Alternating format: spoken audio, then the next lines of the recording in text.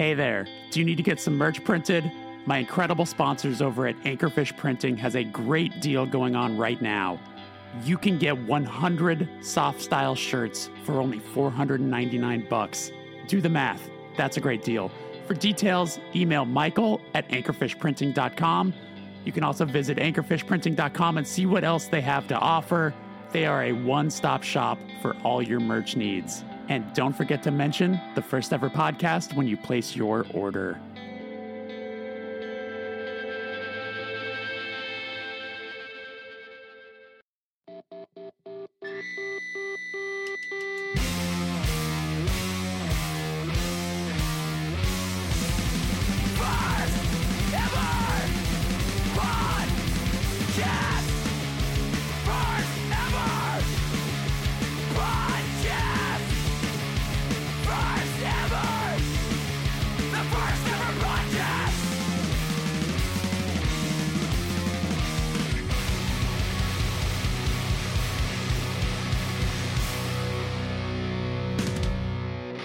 Welcome to the First Ever Podcast. My name is Jeremy Boehm. I am your host, and if this is your first time here, this is a show where I interview artists of all kinds about the first experiences in their art form that led them to where they are today.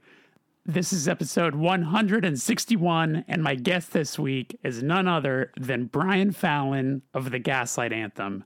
I'm thrilled this happened. I met Brian very briefly many years ago at a Reading and Leeds festival, but it was very brief and I doubt I made any sort of a lasting impression. But then, time goes by, I ended up doing a couple episodes of their drummer Benny's podcast, which is called Going Off Track.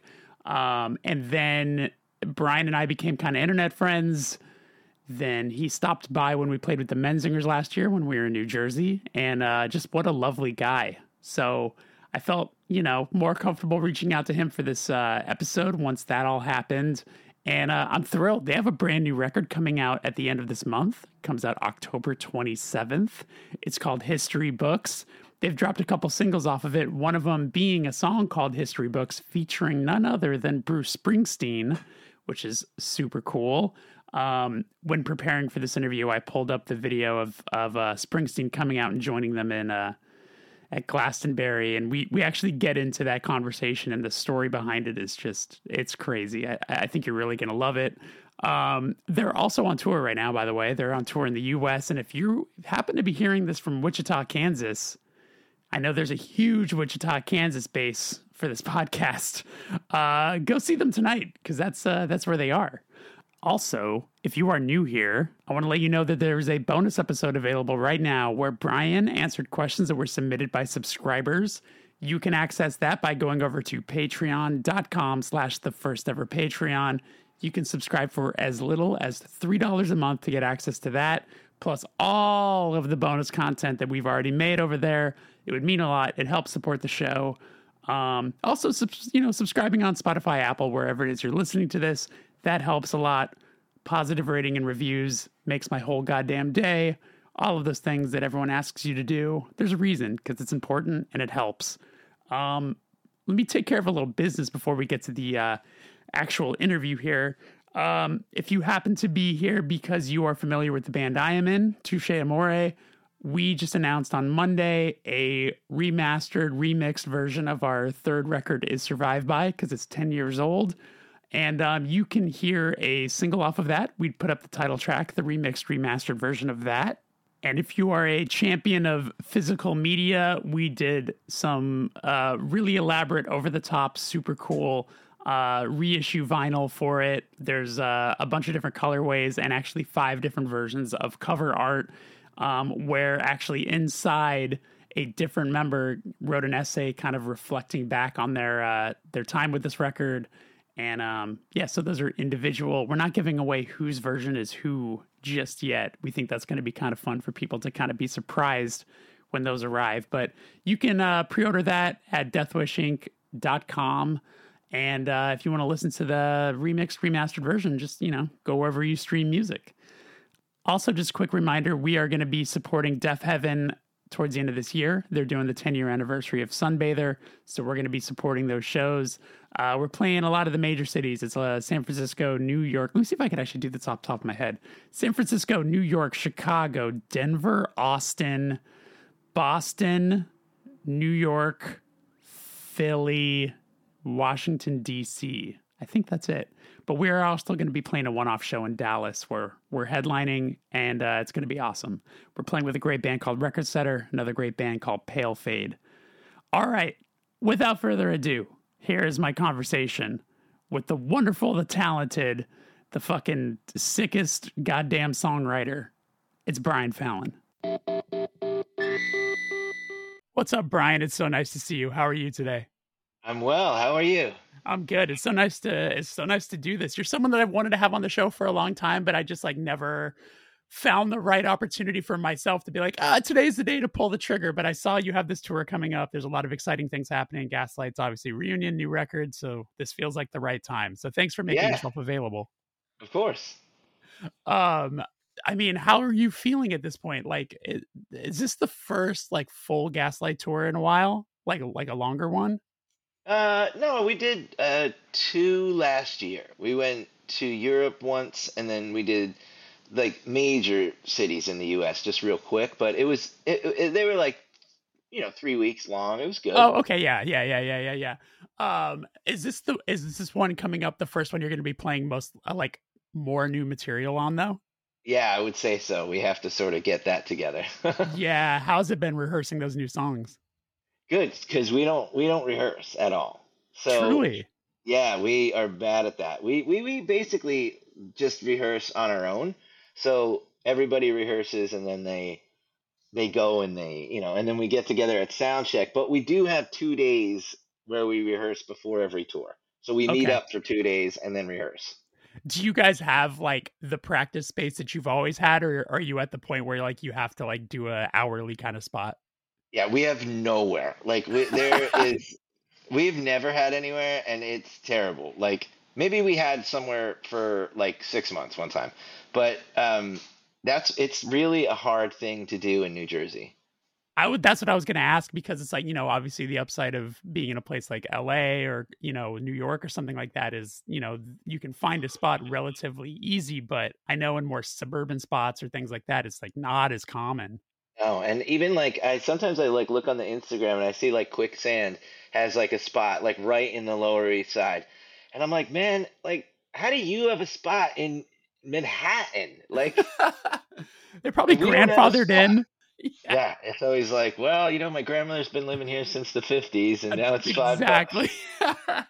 Oh man. um, well, so you're originally from Red Bank, right? Yeah, So I never had been there, and then when we hung out for a second, when we did those Menzinger shows in New Jersey, yeah, before we started that tour, we had done a full Europe thing, and then like had like 5 days between tours. We didn't want to go back to LA, so we basically stayed near Red Bank for like a few days, and I yeah. really took in the town. It's very pretty. It's cool. Yeah, You got the Kevin Smith store. I'm sure yeah. that's a tourist attraction. It is Um, now. Yeah. yeah, I was curious. So, like, when you were growing up, what was the first thing that you connected with musically that felt like it was yours? Maybe not something that was being played in the house. I had read that your mom like played in like a folk band, things like that. So I'm Yeah. assuming there was a lot of music in the house. But would you remember the thing that you found on your own that kind of gave you a sense of identity?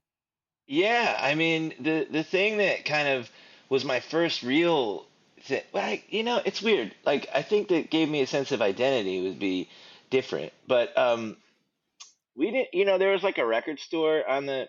There wasn't a lot of stuff going on in Red Bank in the '80s. It was just like that kind of blew up in the late '90s and 2000s, especially when the the what's his name, Kevin Smith. Yeah. When those films came out, everybody started like that town took a big flip.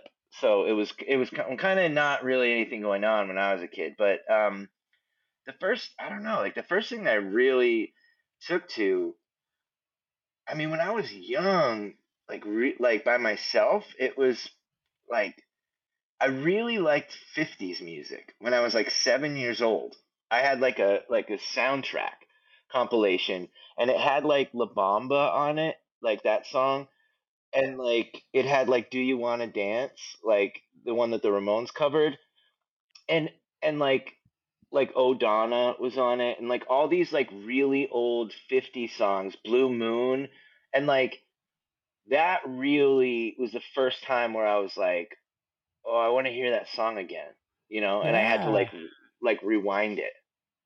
Interesting. Did you find yourself then when you got into more like modern rock stuff, did you gravitate to bands like Teenage Fan Club, stuff like that, that sort of almost tries to capture that sound a bit, like the old sort of like, No, oh man, I imagine you'd which be is so crazy. down. Yeah. I I kind of went into the well, Social Distortion Oh, came that'll up do it. Yeah. right away, and then my friends were like into really hard rock. Like Yeah. they loved like the I don't know, like they were listening to like Exodus like way before, like they were like thrashers, and their older sisters were all like driving Camaros and stuff. I mean it's the Jersey Shore, so there's a heavy like Ozzy Osbourne, solo records, that kind of thing, and then mixed with this like punk thing that I kind of discovered, and I was like, what's happening to me? And So so So when you were listening to that stuff, like, was that a thing that when you connected with it, you then were able to bring to parents and be like, "What should I like? Can you tell me about this?" Like, was it like Richie, like obviously it's like Richie yeah. Valens and Buddy Holly. I'm assuming stuff like that. Yeah, my mom knew a bit about it, and they would tell me like my mom would be like, yeah, this song or that song, or you should try this, or if you like that, and she would play like Run Around Sue, like the Dion records. There was like a sort of weird New York twist too, because I somehow found like the Dead Boys and that kind of stuff where they all covered those songs. So Totally. yeah, they did like Hang On Sloopy and like these songs that to me I was just like, well, these are just like 50 songs but like on heroin. And Right. it was Totally. a weird vibe, like it because I did not fit in. So I was not into it. Like I mean, half those guys were dead by the time I discovered them. It's So true. yeah, it was Yeah. really like, weird, but the Ramones were cool. I could get the Ramones and I understood that. Um So you're like a few years older than me, just by a couple, but I know it's always fun when I talk to someone closer to my age about, um, you know, how grunge hit them and things like that. And I know that Gaslight covered Sliver and things like that. So like, I'm wondering if did that turn into you getting into like alternative rock in the early 90s? Yeah, well, so the alternative rock thing in the 90s, that was probably like 3 years after this. Yeah. Um, that was like that was ours, and it was like I was showing my mom instead of my mom showing me, and I was like, Mom, check it out, like these guys in Temple of the Dog, like they have this other band, and then like they have this other band, and then the other half have another band, and then you gotta listen to this, and this is what they're doing, and they're like punks, but they have like long hair and like they have like flowers on their clothes, like this is cool, and then I felt like I fit in because it like the punk thing was it was too rough in like because it was really close to the it was in CBGB, so it was like Yeah. that was like prime New York hardcore time. So it was not, and New York City was not a place you could visit. I mean, not as a kid from New Jersey who Totally. was like 10 years old. Yeah. So the grunge thing really, I don't know, it made me feel like I had something, and this was my thing. Totally. No, do you remember the first album that you bought with your own money, and would it have been in that, like, if you had an allowance or something, would it have been probably one of those, like, grunge era albums? Yeah, it was 10. I bought 10, and it was the big Oh, the long yeah, box. the kill the environment box. Yeah, that's what it was. I It's so missed funny. that. I talked to somebody about this recently, and it totally broke their brain, and I'm curious if you have any recollection of this. Mm. What did you do with the long box? Like, is it just the wrapper? And what was inside? Was it inside the jewel case? Or Okay. What was, yeah, do you remember? Because I I'm do. kind of, I okay, tell me. okay. So here's the thing. Like, so it was the long case, right? Yeah. And the top half of it was the CD, then the jewel case. Oh, So you okay. would, and then the bottom was nothing. There was nothing. So it was just cardboard. Yeah. So what you would do is you would take the CD out of the top, like a cereal box kind of, and you would take it out, and then I would get scissors, right? And I would cut the the front cover off and then the back cover off, and I would like if the front whatever was cooler I would hang on my wall, and then the Oh, other yeah. parts I would make like collages, like so because I love to draw, so I would like draw stuff like about the songs, and then like take this track listing and like the logo from the side, like nothing was wasted in my life. Oh, we that's had amazing. we had nothing, so nothing Yeah. was wasted.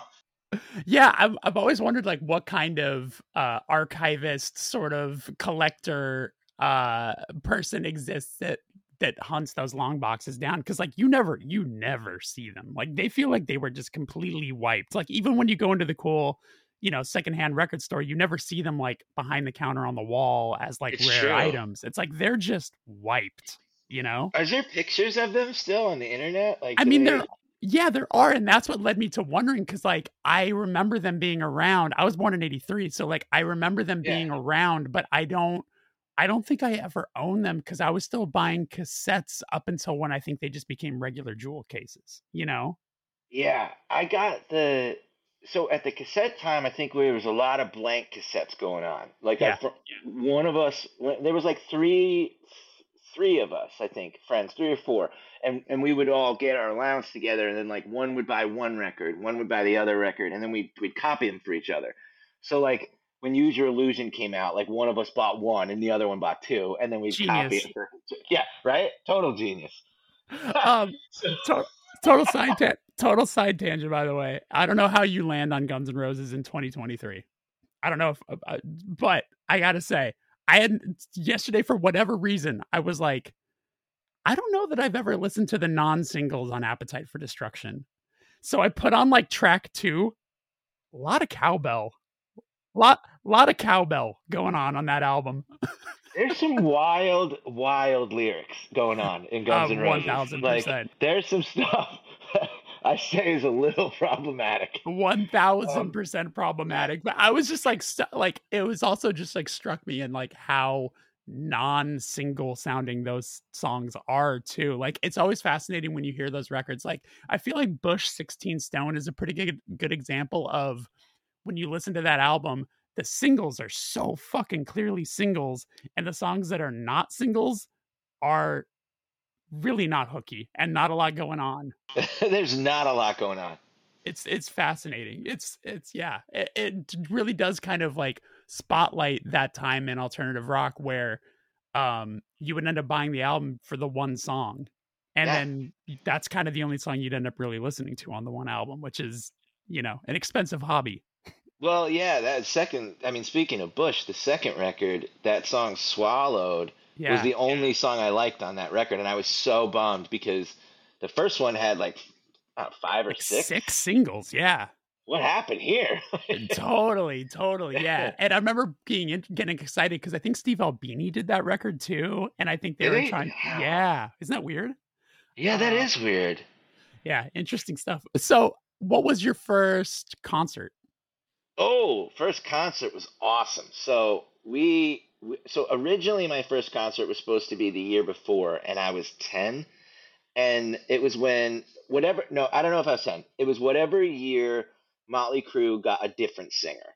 Okay, So what I remember is I was supposed to go see Motley Crue with a different singer, and I was like, okay, this is cool. Like that guy was in, this other band, and I was like, it's cool. We're gonna go see Motley Crue, whatever. Because my parents were like, I'm gonna take you to a big concert, and I was like, okay, cool. And then they canceled. I guess later I found out, actually recently, that the tour sold so badly that they canceled. So that's what happened. was And then okay. Let me ask: Is so this is as not grunge my is about first. to break, right? So Yes, this this is is like grunge is breaking. Like this right. is So happening. Yeah, so they're now floundering. They're They're like, what are fine. we? Yeah, okay, go on, please.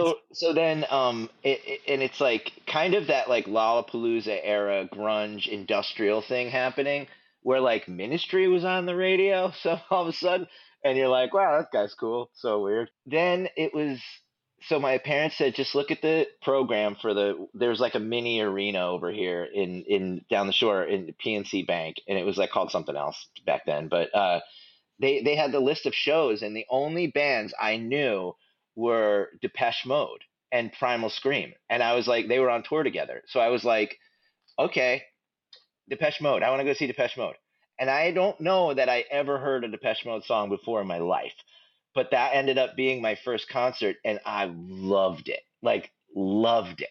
It was like music cut for me. I was just so into it, and it blew open the doors for so many other things. Damn. Yeah, it was What wild. an yeah, and it I feel like that's like childlike curiosity at its best, where maybe just Yeah, the name sounds really intriguing or like maybe the yeah. logo caught you and then it just opens up your It, entire world. I think it was the like Songs of Faith and Devotion tour, or it was you know what? No, it was the tour that they did right after 101. So and that or Violator. I don't remember. It's too hard to remember. But it I was like song after song after song. I was like there are no bad songs. They just kept playing, and I was like there's not one bad song. Yeah, So and it was just those two bands, Primal Scream and Depeche Mode.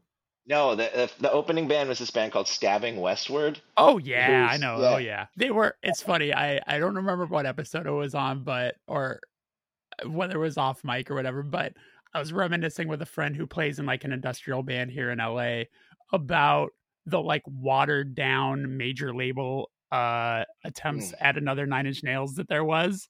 And I actually like some Stabbing Westward songs, me but like too.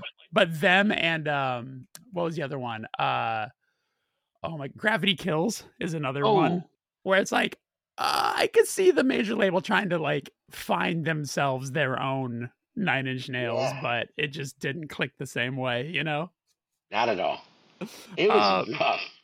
so when I know, you know, as I mentioned, like I know that your mom played in like a folk band and stuff like that. So when did you start wanting to play music and was guitar your first instrument? Well, so yeah, like right around then was like the time that I was like, okay, I want to play something. And actually, my parents were like, if you agree to play, you have to play for 6 months, and then we'll buy you the guitar. So we'll pay for the guitar, but you got to play for 6 months. You got to commit to lessons 6 months. I said I can do this. So they bought me this like guitar. It was like a Charvel Jackson Strat, and it was good enough for me. And I played that guitar forever, and it it did me well. And then I think as my like phases changed, I just put different stickers on it. So it was like it was The so evolution of easy. a young guitar player, exactly. Yeah, it was like you just put, different stickers and he like drew stuff on it, I remember. And then yeah, like that was the first one and I stuck to it and off from there. Did you take to lessons? Like, were you a good student, or were you trying to just have your guitar teacher teach you how to play songs you wanted to learn? Well, I was a bad student. I just wanted to learn chords so I could write my own songs. So I was like, listen, he was a metal guy and he loved metal. So I was like, where do we meet? And we could meet on Guns N' Roses, funny enough. So he was like, okay, cool. I'm gonna show you. I used to love her, and I was like, okay, because it had D, A, and G in it. Which that song is essentially Dead Flowers from the Rolling Stones.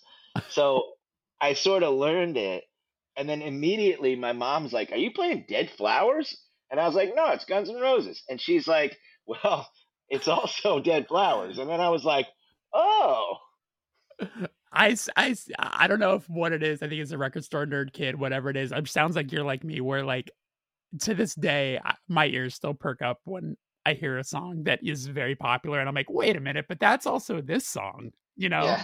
like I like it. I don't know if you ever one that so years ago we did a replacements cover of Unsatisfied, and Yeah. we played a little like faster, and Huh? we were like, oh wow, that's Learn to Fly from Foo Fighters. Like learn that's they just took it and made it faster, and like you can Wow. sing Learn to Fly over Unsatisfied, which is really funny. Oh, I did not know that. That is interesting stuff Yeah, to me. right. And it's Okay, like Dave. we both know that Dave Grohl knows Unsatisfied. 100%. All right, that's cool. Wow. Yeah, or and also I think it's either Fake Plastic Trees or High and Dry. One of those Radiohead songs is Purple Rain, which is also interesting. Hmm. Yeah, right? Like I love when it's unsuspecting where like Yeah. you might lift something and maybe it's just by chance, maybe it's just a coincidence, but Yeah, sure. I like when you can get away with it and make it your own, you know? Yeah, it's I cool. mean, look, there's only so many chords in the world. You can only put them in so many orders. Impossible to be original now. Exactly. Um, so that sounds like that was the first song you learned how to play on guitar, that Guns N' Roses song? Yeah, I used to love her, which is like I went back and listened to like maybe a year or two ago, and I was like, that's kind of a weird song, isn't it? Like I didn't get it at the time, and like Yeah, you know, like my mom was very pro, like she was doing women's rights things in the 60s before anybody was born. So my yeah. mom like would kind of hear a tune and like she would just go, I think we're going to listen to that one again. And then but she wouldn't say anything. She would just be like, nah, it's not. This isn't for us. And then like it would go away. But that one she thought was funny because I guess he's Interesting. talking about like he's talking about like burying his girlfriend in his backyard, like which is insane things to say. But I don't know. Like, is it any worse than 2000s emo? Maybe not. Maybe not. Yeah, maybe not. But Um, I just to me it strikes me extraordinarily funny yeah, growing up with my mother that was the first song I learned to play on the guitar. So right, right. So then how soon after you kind of got your head around guitar did you start wanting to do a band? I know that like the first thing that I've seen that you're connected to is was a project called No Release. But like did you start a band with some friends before that? no, because none of my lame friends knew how to play anything. They were so terrible. Like they just wouldn't take the lessons and wouldn't go to the thing. They just did. My friend Joe gave it a good shot, but like Yeah. Yeah, so you started solo. some people, yeah, not by choice. It was like I wanted to be in a band so bad, and then I just couldn't find a band. Like I couldn't find people who could play. Like, or I couldn't find four of them, Yeah. or whatever you needed. There was only like so many kids who played in bands. It was really weird. There was not a high group of bands. Totally, totally. So then with it being solo, what was the first show you ever played? Ooh, that was probably well, it was probably at this cafe. There used to be like open mic nights back in the day. And like you could go and just sort of sign up on this sheet of paper at the door and play like whatever, whatever kind of nonsense you wanted to do. So if you wanted to read a poem or like sing a song or play the piano or whatever, you could do it. And Yeah. so I would go to those and sign up. And then like it's a bunch of people who just didn't want to hear anything. They were trying Did to have coffee. did you ever do like a school talent show or anything like that, like in front of your No. peers? I Respect. never did one. I don't think my school, or if my school had one, I was like, that's lame. I'm not doing that. Smart. That's I smart. just That's yeah. I never was into the school anything. Like I didn't get into school clubs or groups or sports. I just hated it. I Yeah. despised the institution. I was Oi, oi, I was oi. not yeah, like I just wasn't having it. I was like, this is not I'm not gonna pretend I like you. I hate every one of you and I cannot wait to get out of here. And Yeah. you know, it was not like I mean it got a little bit better sometimes, but not really. Like there Right. was like 10 kids that maybe I was like, you're cool.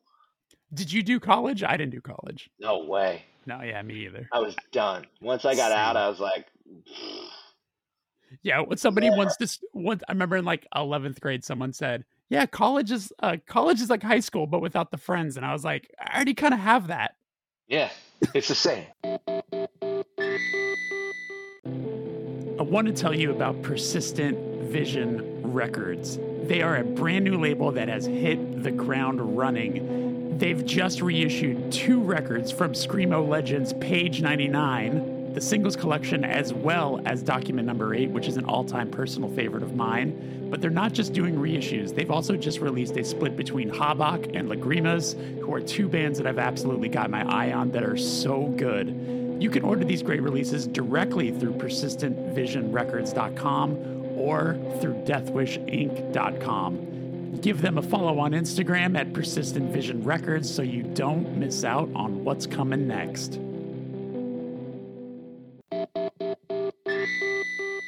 So I listened to, you might, I don't know if how this makes you feel, but the No Remorse stuff is you can listen to it. It's on YouTube. Someone uploaded it. Oh gosh.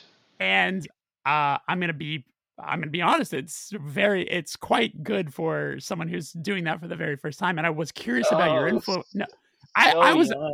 It's you. I mean, you can hear that you're young, but you hear the promise in it. And that's not me just blowing smoke. What I took from it, from like the couple songs that I listened to, is like it sounds to me like you were listening, and totally tell me if I'm wrong, but I hear like a lot of like Soul Asylum, Counting Crows sort of vibe in there. Is that anything you were into? Yeah, of course. Like during like that might have been one of the first like real breakthroughs I had was I think in it was I know that it was before the record came out because I was driving home from my mom's friend's house with her and we would like hope to catch the song on the radio and it was the Soul Asylum Somebody to Shove. And Oh, good and song. like yeah, it's a really good song. And like that to me something like ignited when I heard that song and I was like there's no other song like this that I've ever come across because it's not Guns N' Roses and it's not Nirvana and like I don't think I was as mad as Nirvana like at the time, like I just wasn't that mad. So like when he was like screaming and like rolling on the floor, I didn't get it, and I didn't understand anything like Yeah, whatever. of course. But like but when I saw this Soul Asylum guys, I was like, oh, they seem sad, and like yeah, I get that. Like this feels sad, and this also feels like frustrated, and that's what I feel. I don't feel angry. I'm frustrated. I'm like I don't know. I was primed to be a Replacements fan. I was gonna say, but what you're describing, the song "Misery" is 1,000% up your alley with the Oh yeah, Frustrated Incorporated. Frustrated Incorporated. Yeah, what a good line. That should have been the Oh, band name. Frustrated Incorporated. Oh it's man, so good. Yeah, let's start a that band. You and guy. me. You and me. Yeah, Let's start right. a band. That's what it's Soul called. Asylum. All right. There you go. Frustrated Incorporated. This is what sucked about Soul Asylum is that they did that. They have so many records. I discovered. So once Totally. Grave Dancers Union came out, I went into a deep Soul Asylum search. Um, and then they that Runaway Train thing sucked. I hated that song. Like I was like, this is blasphemy. I just didn't like it. Like Sure. because I didn't understand. Like why was it? It's like this chimey kind of like weirdo, boring song, and then it was like all the missing kids and everything, and I was like, yeah, okay, fine, but like they played it to death. I would like, I want to jump out a window rather than ever hear that song again. I was gonna say, as side A of Grave Dancers Union is like all the bangers, talking about going back to the conversation of what we had about albums from the '90s, where it's like they just like front loaded that record with all the singles and all of that sort of stuff. Um, Yeah, Black I Gold and all Yeah, that. It Black was Gold, good. exactly. I Yeah. actually do like Runaway Train, but I also Okay. respect All where you're right. coming from. I get it. Yeah. I get it. Anytime you get a song played to death, but I'll bet if that song came on the radio while you were at the fucking Target or something tomorrow, you'd be like, I'd song, know every word for sure. song's pretty good. It's not that bad. Yeah. I mean, the other thing too is like they got so famous after that Yeah. song that I felt like something just that it wasn't right. It was like what happened if like God bless those guys. I don't want them to not get famous, but like maybe like the Replacements if they would have got famous, Yeah. like dating Winona Ryder, like just slipped right in the Hollywood scene. Like, hey, 1,000%. I'm writing I it. I was made for this. Also, like I remember even at a young age perking up a little bit because, as you know, like there was a lot of stuff that the labels were sort of feeding us in this sort of like we're trying to market it as grunge, but it's clearly not grunge. So, Yes. like, Soul Asylum and Counting Crows are both like prime examples of like, we're gonna your music videos, you're gonna dressed in tattered clothes and Yeah. sweaters and whatever, but Yeah. the music is not edgy. It's like good, catchy, melodic pop songs, Yeah. or like sad songs, right? But Soul Asylum had those other records though Oh, that for were sure. like gnarly. Like Hang Time, it was cool though. Like they had great songs. Yeah, the album art for Hang Time is I really good. That know, was, scary. I think that was the only other album that I think I ever bought from the early stuff because I like you, I wanted a deep dive. They were actually the last concert that I saw before the shutdown. I saw them at the Whoa. Terragram. It was them and Local H, and I was like, Oh wow, here we okay. here we go.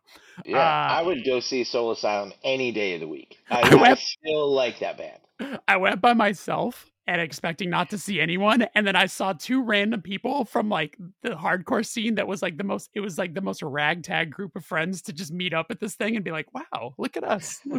That's awesome. um Dave Turner's a guy I would like to like meet one day and just like hang out with for a second and just be like, what do you like? You know, like Dude, I feel like if you hit that dude up, you too could write a song or two. yeah, I mean, he That was a big sounds really, inspiration on me. yeah. But Let's put that into the ether. yeah, we'll say, hey Dave, call me up. I like Um you. I like you, Dave. so the record I mean, it looked like the release for the no release thing was that like it was like a coffee house cassette or something like a live maybe. Yeah. So what was the first band that you recorded with? Because like when you look, like if you're on Ooh. Wikipedia or something, I see there was like no release and then Surrogate Mackenzie to Amping Copper to then your Brian Fallon, like the Cincinnati Rail Tie release. Yeah, yeah. Were any of those in like an actual recording studio or were those a lot of 4-track stuff? I think actually a friend of ours had gotten a studio and he built it and oh he was in a recording class. One of those bands recorded with my friend who was in college who had a recording class and he was able to record us. So Surrogate Mackenzie was probably the first one that was in a studio. Like I remember us paying to go to a studio in like Dover, New Jersey or somewhere up there, and it was like fine. I mean, we did the best we could. I mean, I think that we did okay. I don't think we knew what we were yet, but it was okay. As your time playing music and then recording a lot and things like that throughout all these different bands, are you someone that took to the studio pretty quickly? Is that something that you enjoyed early on and do you still enjoy it today? I did not take to it very quickly. It was very difficult for me, but I did like it though, because it was you. That was your shot. Anything was possible when you were in there. You know, you never knew if you were making like Let It Be or whatever. You didn't know. You know, but I mean, could have been. Yeah. Yeah. Did you um were you able to recognize you had a good singing voice when you were young? Was that something that was like nurtured or is it something that you kind of found on your own and kind of figured out on your own?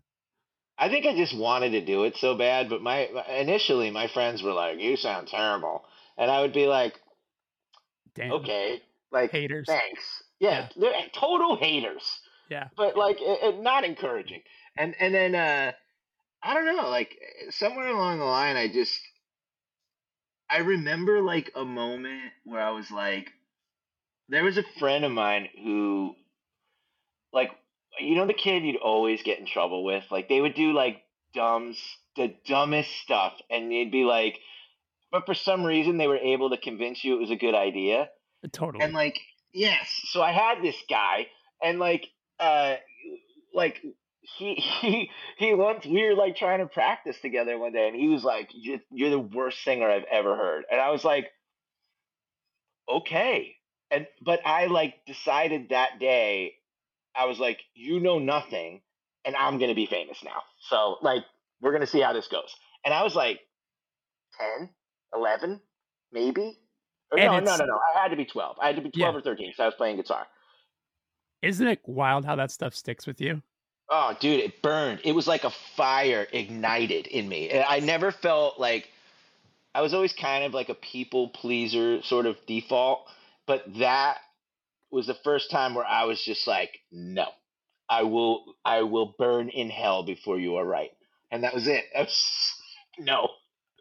I mean, it's a double-edged sword where it's like it hurts and it Yeah. stings, but it also makes you be like, "Fuck you, I'm gonna go the other way," you Yeah, it know? was terrible. I was brutalized.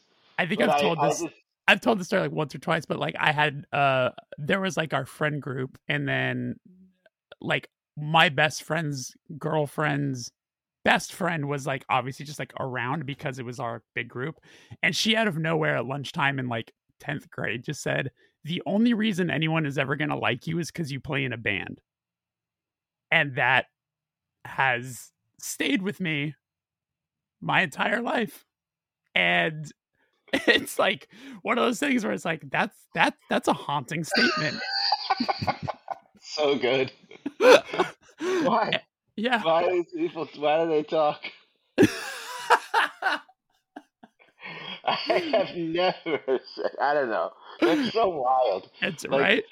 because I can't imagine saying that to someone. Like, even if someone was so Apropos of bad. nothing too, where you're just like, "Why? What? Oh, good. Jesus Christ." Um, Wow. yeah, I know, haunting. Um, if that doesn't make you, like, reevaluate everybody in your life, for the rest Yeah. of your life, you know? Um, anyway, so, uh, was Amping Copper, like, your first full band? Like, where N- Uh, no, Sarah McKenzie was the first okay, full okay. band, and Okay, we played. That's where we figured out how to play shows, and okay. like we realized that like I guess we thought like shows were a venue show, and then all of a sudden, around that time we had like all the band, like we had figured out that like somehow we had one friend, this guy Chris, who used to just get every record. He had everything, and he would have like Captain Jazz and Mineral and all this stuff, Sunny Day, everything you ever wanted to hear. He had American football like so many years ago. Like I have had American football on one side and Elliott U.S. songs on the other side on a cassette for 20 years, easily, or whatever, Beautiful. since they came Yeah. out. Like, Yeah, yeah, and yeah. I, this was because of this kid Chris Shan. He just Yeah. had everything, and then we'd all discover all this music, and he was feeding us like songs, and then he sort of had like, I guess he was like the first one to have a job, like a real job, and like I don't know what he was doing, like something. We were like 18. He was like a mortgage guy or whatever. So he had like some cash, and he would rent out the Legion halls, and like charge $5 and a can of soup or whatever. And then you'd get in, and all these bands play it, and he would book like actual bands, like Planes Yeah. Mistaken for Stars, and like real bands. And like it was crazy, and we would all play these shows in a Legion Hall with these guys, and it was nuts. Like it was just in the middle of nowhere, New Jersey. It was great. Damn. So, like, yeah, that makes a lot of sense because listening to that era of your music, like, I hear that early emo stuff, and I was curious how Yeah, much that sort of connected with you. Like, when I listened to huge. the Surrogate McKenzie stuff, the song that I saw that I was able to listen to is called "Still 16." Sounded like you were into Jawbreaker already. Like, Big it's got time. Yeah, huge Jawbreaker energy.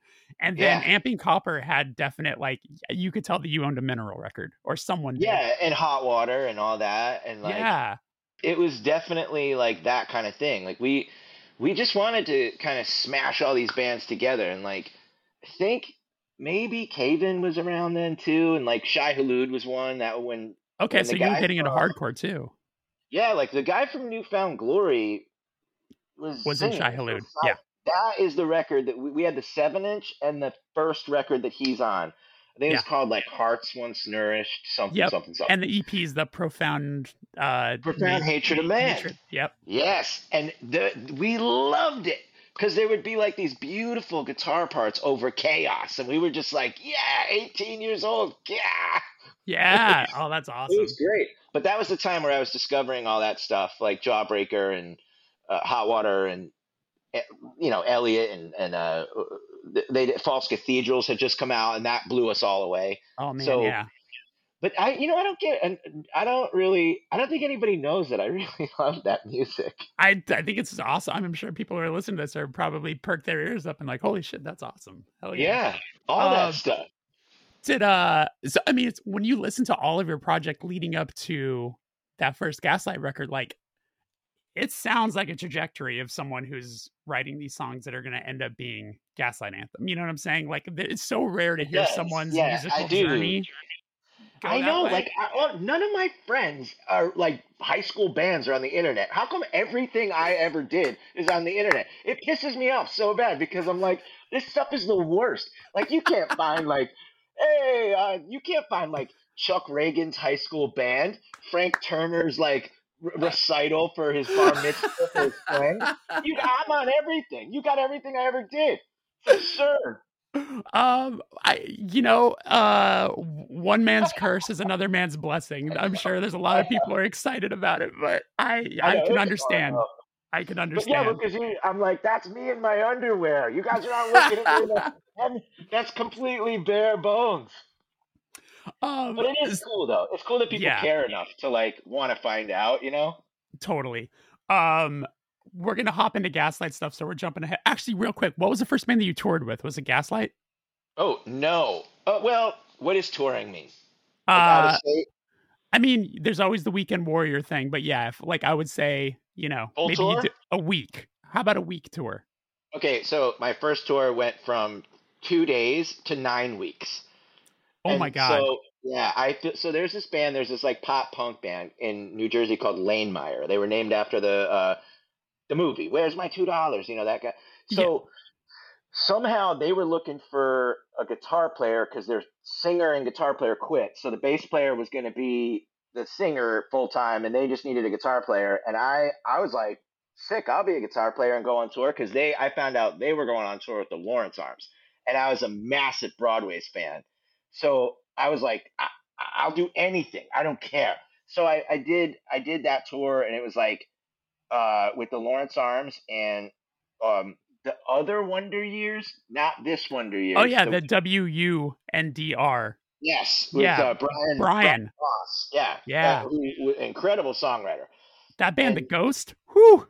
oh yeah, great band, Yeah. really good. Yeah. So Brian's bands, and then there was Caitlin was in that band, and a guy I want to say his name was Scott. I hope that's his name. Sure. And then there's another guy whose face I can clearly see and cannot remember his name, and he was lovely, lovely. But anyway, so that was the first tour, 9.5 weeks, terrible, so hard. I wanted to kill myself after I got home from that tour. And did you, but so it's so funny when you feel that way when you get home, like, were you then romanticizing it eventually? Or were you like, or was it hard No, for you to want to get back in the van and do like Gaslight stuff? yeah, it was because like, well, no, because that wasn't my band, and like I tried to like intersect myself into that band. In the end, they were Oh, like, yeah. well, they're like, if you have any songs, like bring them out. So I had some songs, and I brought them over, and I don't know, there was like a harsh resistance because I think in their mind they wanted to go like really, the pop punk route, which was big at Yeah, that time. I guess like totally. Newfound Glory was big, those kind of bands, and that's fine. Like those are fine bands, whatever. It's just not. It wasn't my thing. So I was on a hard path, Angular, like Jade Tree, like those bands, like Yeah. Polyvinyl, like No Idea Records, like Pre Against Me, all that. Like I Yeah. was like like I want to make my guitar go rah, and then Yeah. they weren't having that. So I got out of that pretty quick. And then I still went on the search for my own band, and it took another 6 years. It was Cause awful. because This Charming Man was pre Gaslight, right? Like that was the name before, and like kind Yeah, of the members ended up forming into what became Gaslight, right? yeah, like that didn't last for very long. That was like Totally. maybe I want to say a year or less, Yeah. and that just kind of like, ugh, like Yeah. a friend of ours said they were like, "Do you really want to be tied to the Smiths for the rest of your life?" And I was like, "Well, yeah." And they're like, "No, you don't." And they're like, Right. "You got to change the name." And I was like, "Okay." So we did, and then Totally. sort of just progressed. Then like a couple members went, a couple members stayed, and then and then it became Gaslight. Looking for an extraordinary coffee? Look no further than Heartwork Coffee. With 8 years of excellence and proudly roasting in the vibrant city of San Diego, California, visit heartworkcoffeebar.com to explore a wide range of single origin and blended coffees to suit your taste preference. On a personal note, co-founder Rob Moran has played in so many bands that have inspired me personally, like Unbroken and Some Girls, for example, and it's been amazing watching Heartwork thrive all these years. The coffee is amazing, and I'm thrilled to support this company. Once again, visit heartworkcoffeebar.com to place an order. That is HEART work coffeebar.com.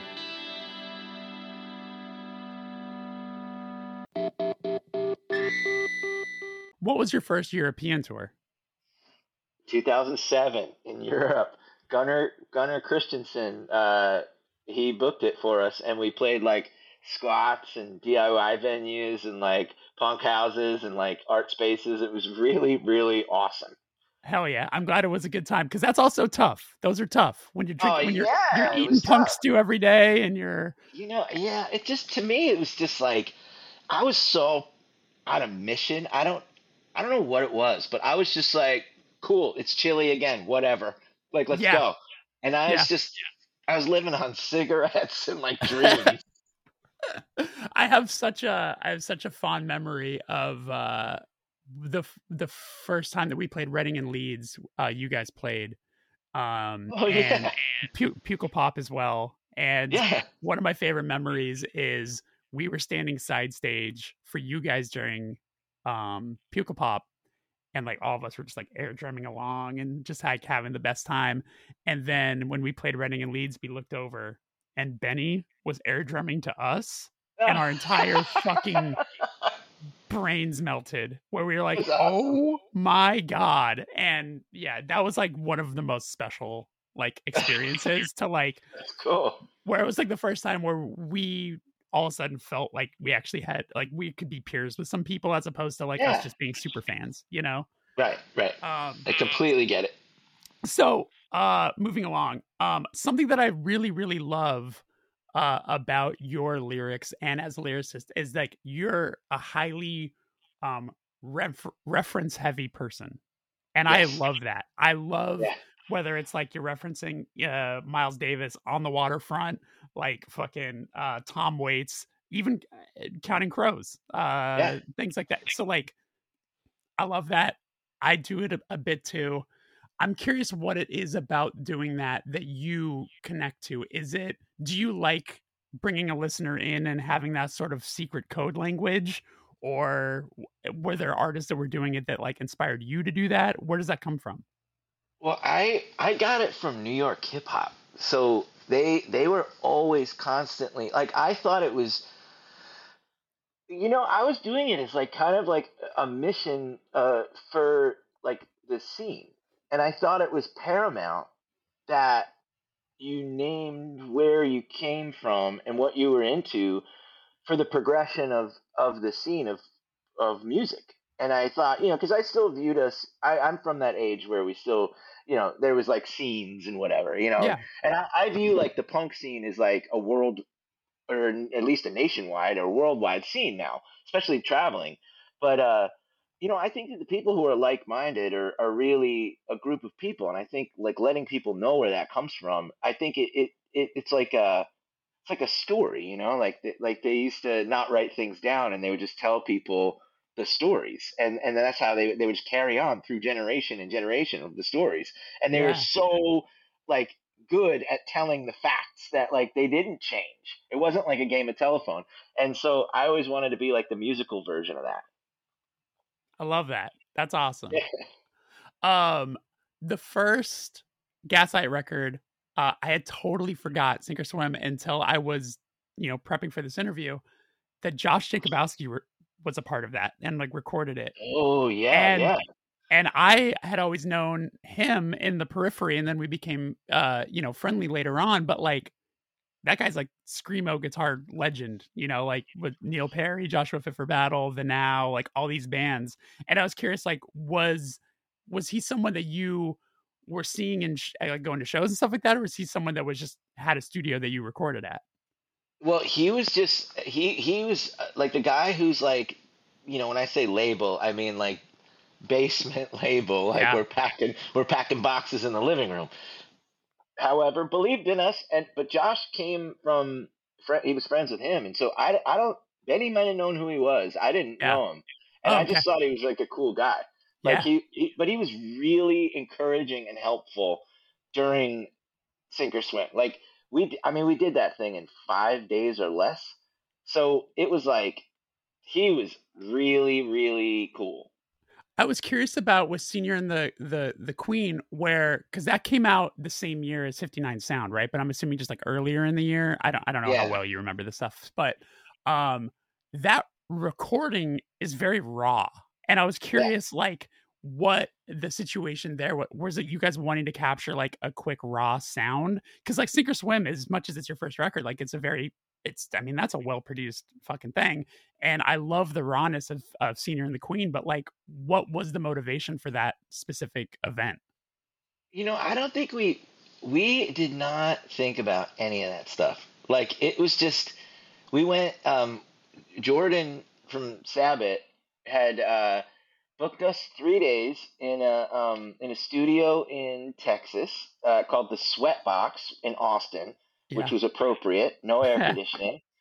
Um, and we just literally did not know how to play together and just got in the room and did it live. And that was it. Like there was no frills. So, yeah, I mean, that was just like it was just punk. it yeah. No, was yeah. yeah, and I mean, I think that adds to the energy of that release. I remember getting that double 7-inch when it came out and just, like, getting super hyped because I liked Sink or Swim, but then that came out and I was like, "Okay, this band's really onto something," and then just obviously 59 Sound comes out and just, does so much for you guys, and I think introduces so many people to, like, I think you guys brought in a lot of people rediscovering stuff like Springsteen and, like, just opened up a lot of eyes to a lot to this specific sound, and I'm curious because those songs are so um they sound like you guys have been playing those songs and writing those songs for like 20 years, like they feel so lived in, and I'm curious, do you think that was you guys figuring out your sound, or do you feel like Ted Hutt producing had a lot to do with that because he's someone that you obviously ended up going to a ton throughout the rest of Yeah. your life? What do you attribute that to? I mean, both. Like, cause the band was just we were just living and eating and sleeping and breathing each other all the time. There was nothing, like my friends used to joke when we were on tour that they would go party and I would go in the van with the acoustic guitar and write songs. And they were Yeah, like, "Why don't you come hang out?" And I was like, "Man, I got something to do, dude. Like, I'm trying. Like, this is it. Nobody's gonna do this for me. Like, I got a thing, and I yeah, don't know. I don't have time for whatever you're doing. So it was just like I was on a path, and then I think and Ted just was the right guy for us. He just understood what we were doing and was able to very clearly articulate it. And yeah, he just like it was a magic meeting, I think, and that's yeah. what you have. I mean, your writing career is obviously extremely prolific. Like I mean, Gaslight put out a record every 2 years, which is really awesome. And then obviously you ended up doing Horrible Crows, and you did your own solo records and things like that. Knowing Going back to the start of this conversation about Pearl Jam's 10 and all of that, how was it for you going to Brendan O'Brien for it was for Handwritten, right? Yeah, Yeah. I epic mean, for me. yeah. Like Brendan's not like a easy hang. Like he's a real hard dude sometimes, and he says stuff that like most people would put a little sugar on it, and Brendan does not put sugar on it. And I'm in a band with a bunch of guys from like New Brunswick, New Jersey that just they don't that doesn't stick well with them. Like Oh yeah. like they're not like if you say something like that, like they don't really take it too well from especially not from a guy who's like got a swimming pool and like 20,000 million airplanes or whatever he's got. I don't know, Totally. but they just didn't take it too well. Whereas I was like, you could roll me down the hill in a trash can. Just kick. The harder you kick me, I know you're going to get better. So I loved Brendan, and they absolutely hated it. And I don't Yeah. know that Brendan. Not everybody hated Brendan, but certain people really hated Brendan, and I think Brendan didn't like them so much either. So it was like it was a weird time where I was being like, yeah, and everybody else was kind of like, but as a band, we couldn't have Do been you tighter. do you hear that friction when you listen to the record, or do you feel like No. that? Oh yeah, I was gonna say, like, I mean, it's such a clear, Yeah. Well, specific. because as a band, we had everything, all of our ducks were in a row before Brendan even got in the room. Oh, true. Okay. And also too, like when Brendan would be like too much of like you know getting too hard on the guy, like we would all freeze him out. We had this thing where we would just freeze him out. So if he would like pick on one of us, the whole band would freeze him out, and we wouldn't speak to him. So if he hit the talk back, he's like, all right guys, get blah blah blah blah. We would only answer Nick, the engineer, because we were like, nah man, if you're gonna talk to us like that, we're not talking to you. But it was like Y- in good fun. It was not Yeah, like yeah, it wasn't mean. It wasn't male. It wasn't like testosterone driven. It was just really funny. We were just like it was just a nation of ball busters in the same room, and yeah, like the guy, some of the guys didn't like it. Brendan was hard. Like he would be like, "No, you're flat. Sing it right. You got to sing it right." He's like, "We're in a professional studio. I'm a professional. You're a professional. Sing it right. You can't sing it wrong. I'm not gonna let you do that." And he wouldn't just fix it. He would just yeah. like make you do it. But like I took to that kind of Makes you stronger. Yeah. yeah, and like one of the guys in particular was just like not having it. Yeah, no, I get it. Some people react different ways to it, and yeah, it really shows the thick skin. And it's like you're not supposed to have thick skin in those situations, but sometimes it is it's helpful. Yeah, I Um, mean, I think it could have been nicer oh to no, the one Brandon could have been thousand nicer, percent. but Yeah, but like it's I don't. generational too, where it's Yeah, like dudes like that came up and people probably kicking him, as hard as he's kicking you yeah, guys. And big it's time. that unfortunate trickle down situation. And Yeah.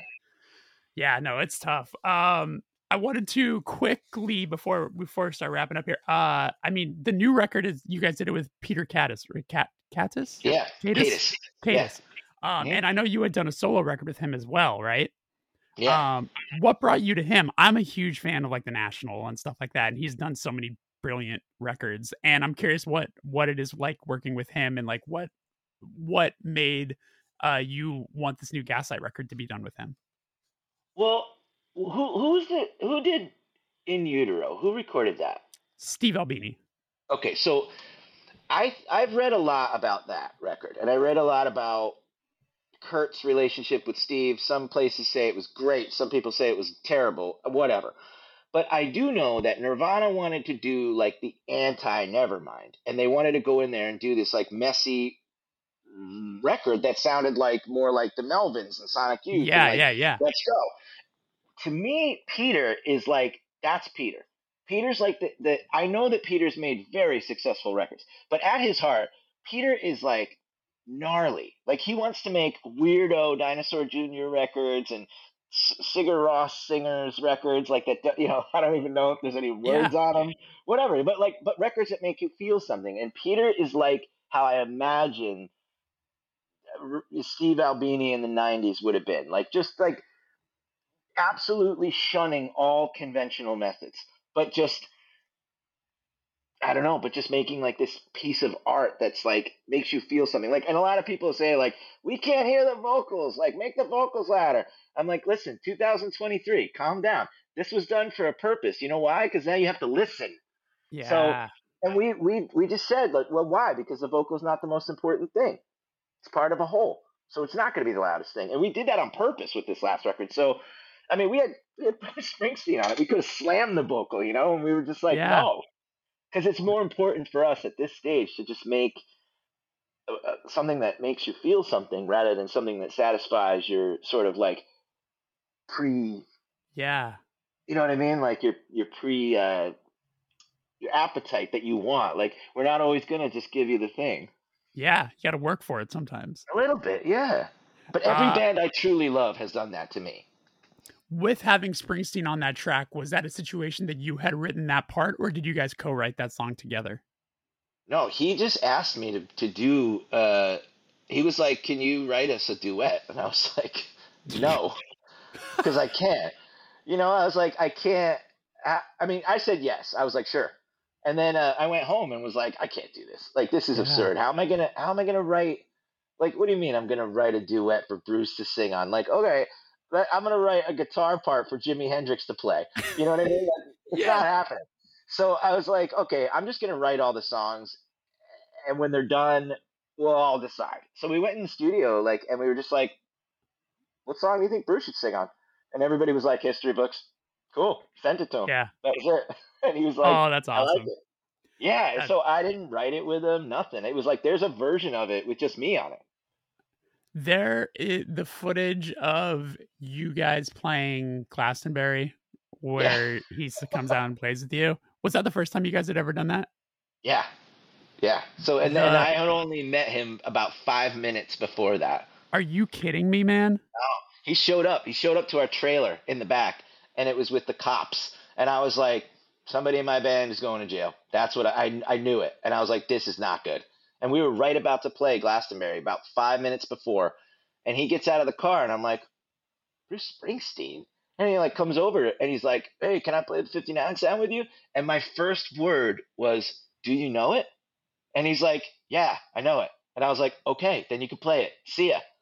And then we had to go. Like there was no talking. There was nothing. It was just like, "Yeah, all right, all right. I gotta go play Glastonbury. I don't know what you're doing." If the people listening could see my face right now, that is the craziest It, fucking thing. The it's insane. Knowing that, and then Rick, because I rewatched that footage last night, like you can see Benny smiling ear to ear Yeah. on draw. Like you could tell that this is. And there's a moment where you two are singing, we're sharing the mic, and you have such a pure expression on your face of like pure joy, and Bruce is giving that same joy back to you. Yeah. It's like it's some of the most moving footage I've It's ever wild. seen. Yeah. I What mean, a story, man. for me, like that was so much more powerful than anybody I think talks about. Like they always talk about like Bruce and us and how it affected us. But to us it was like it was every kid from any town that ever got in a van with their friends and slept with toilets leaking in the basement and cockroaches and toured Europe and cried because they were freaked out in another country with no cell phone. Like it's for anybody who's ever like gotten sick on tour, and we were doing it for everybody. It was not just for us. We were like, if we could do it, you damn sure could do it, and let's do this. And we're ah, and it really that it meant everything to us. Man, I'm so stunned right now. What a fucking story. Yeah, Um I hope that this doesn't trump this next question, but when was the that's first cool. time you felt like you were doing the thing you'd been working so hard towards? Well, probably then. But no, you know what, man? Like it wasn't then. It was like there was this time. I think there was we. You know, I sat down outside of the recording of the 59 sound, and I like looked at Ted and I was like, dude, I'm like, this is some epic thing. Like, this is a good record. And he's like, we're not going to talk about it. He's like, I know what you're saying. I feel what you're saying. We're not talking about it. And he's like, let's just talk. Let's go back to work. And I was just like, all right, cool, cool, cool. And like, but I just knew. I was like, this is the moment. I'm like, we've been waiting for this. This is our shot. And like, I think when I wrote the 59 sound, I was sitting on the floor and I was living in my parents' like apartment in a bedroom. And it was right before we went and played like this hometown throwdown in Boston that the Boston's used to do, and it was like us, the Bouncing Souls, the Boston's obviously headline, and somebody else. I don't remember who else was there. Forgive me, whoever that was. Yeah, sure. But like we wrote it right before that. We practiced the song once, and I remember playing it at sound check on the stage of the Middle East, and I was like, this is the song. I was like, every other song we've written, I don't know if it, I'm like, this is different. This is a real song. This is like a song that could like matter to people. And I knew it, and I was like buzzing. And it's just like I knew. I don't know. Man. Yeah. It was wild. I love it. I love it. Yeah. The first time I saw you guys, I think, was that show at the Key Club that was a benefit with Alkaline Trio and Broadway Calls. Oh, yeah, yeah, yeah. I do Yeah. remember that. And I remember I like Alkaline Trio as much as the next guy, but I went to that show because I was so excited to see you guys play and hear those songs live for the first time. And just, yeah, That's cool. man. I think I saw like I saw like so many like LA people that night, like from and I was like, Because you're right next to the Rainbow Room, so like yeah, that's where you'll walk down the street and be like, wow, there's Screech from Saved by the Bell, but also like Marilyn Manson or yeah, somebody. exactly. You're like, what the I fuck? think he was there because I Yeah, remember being like, is that Marilyn Manson? And like kind of chuckling, to myself, like being a punk rock kid and being like, ha ha ha, right, just being a jerk. man, dude, this has been awesome. Thank you so much, man, and good luck Yeah, on the tour. thanks, man. I appreciate you having me on here. This is great.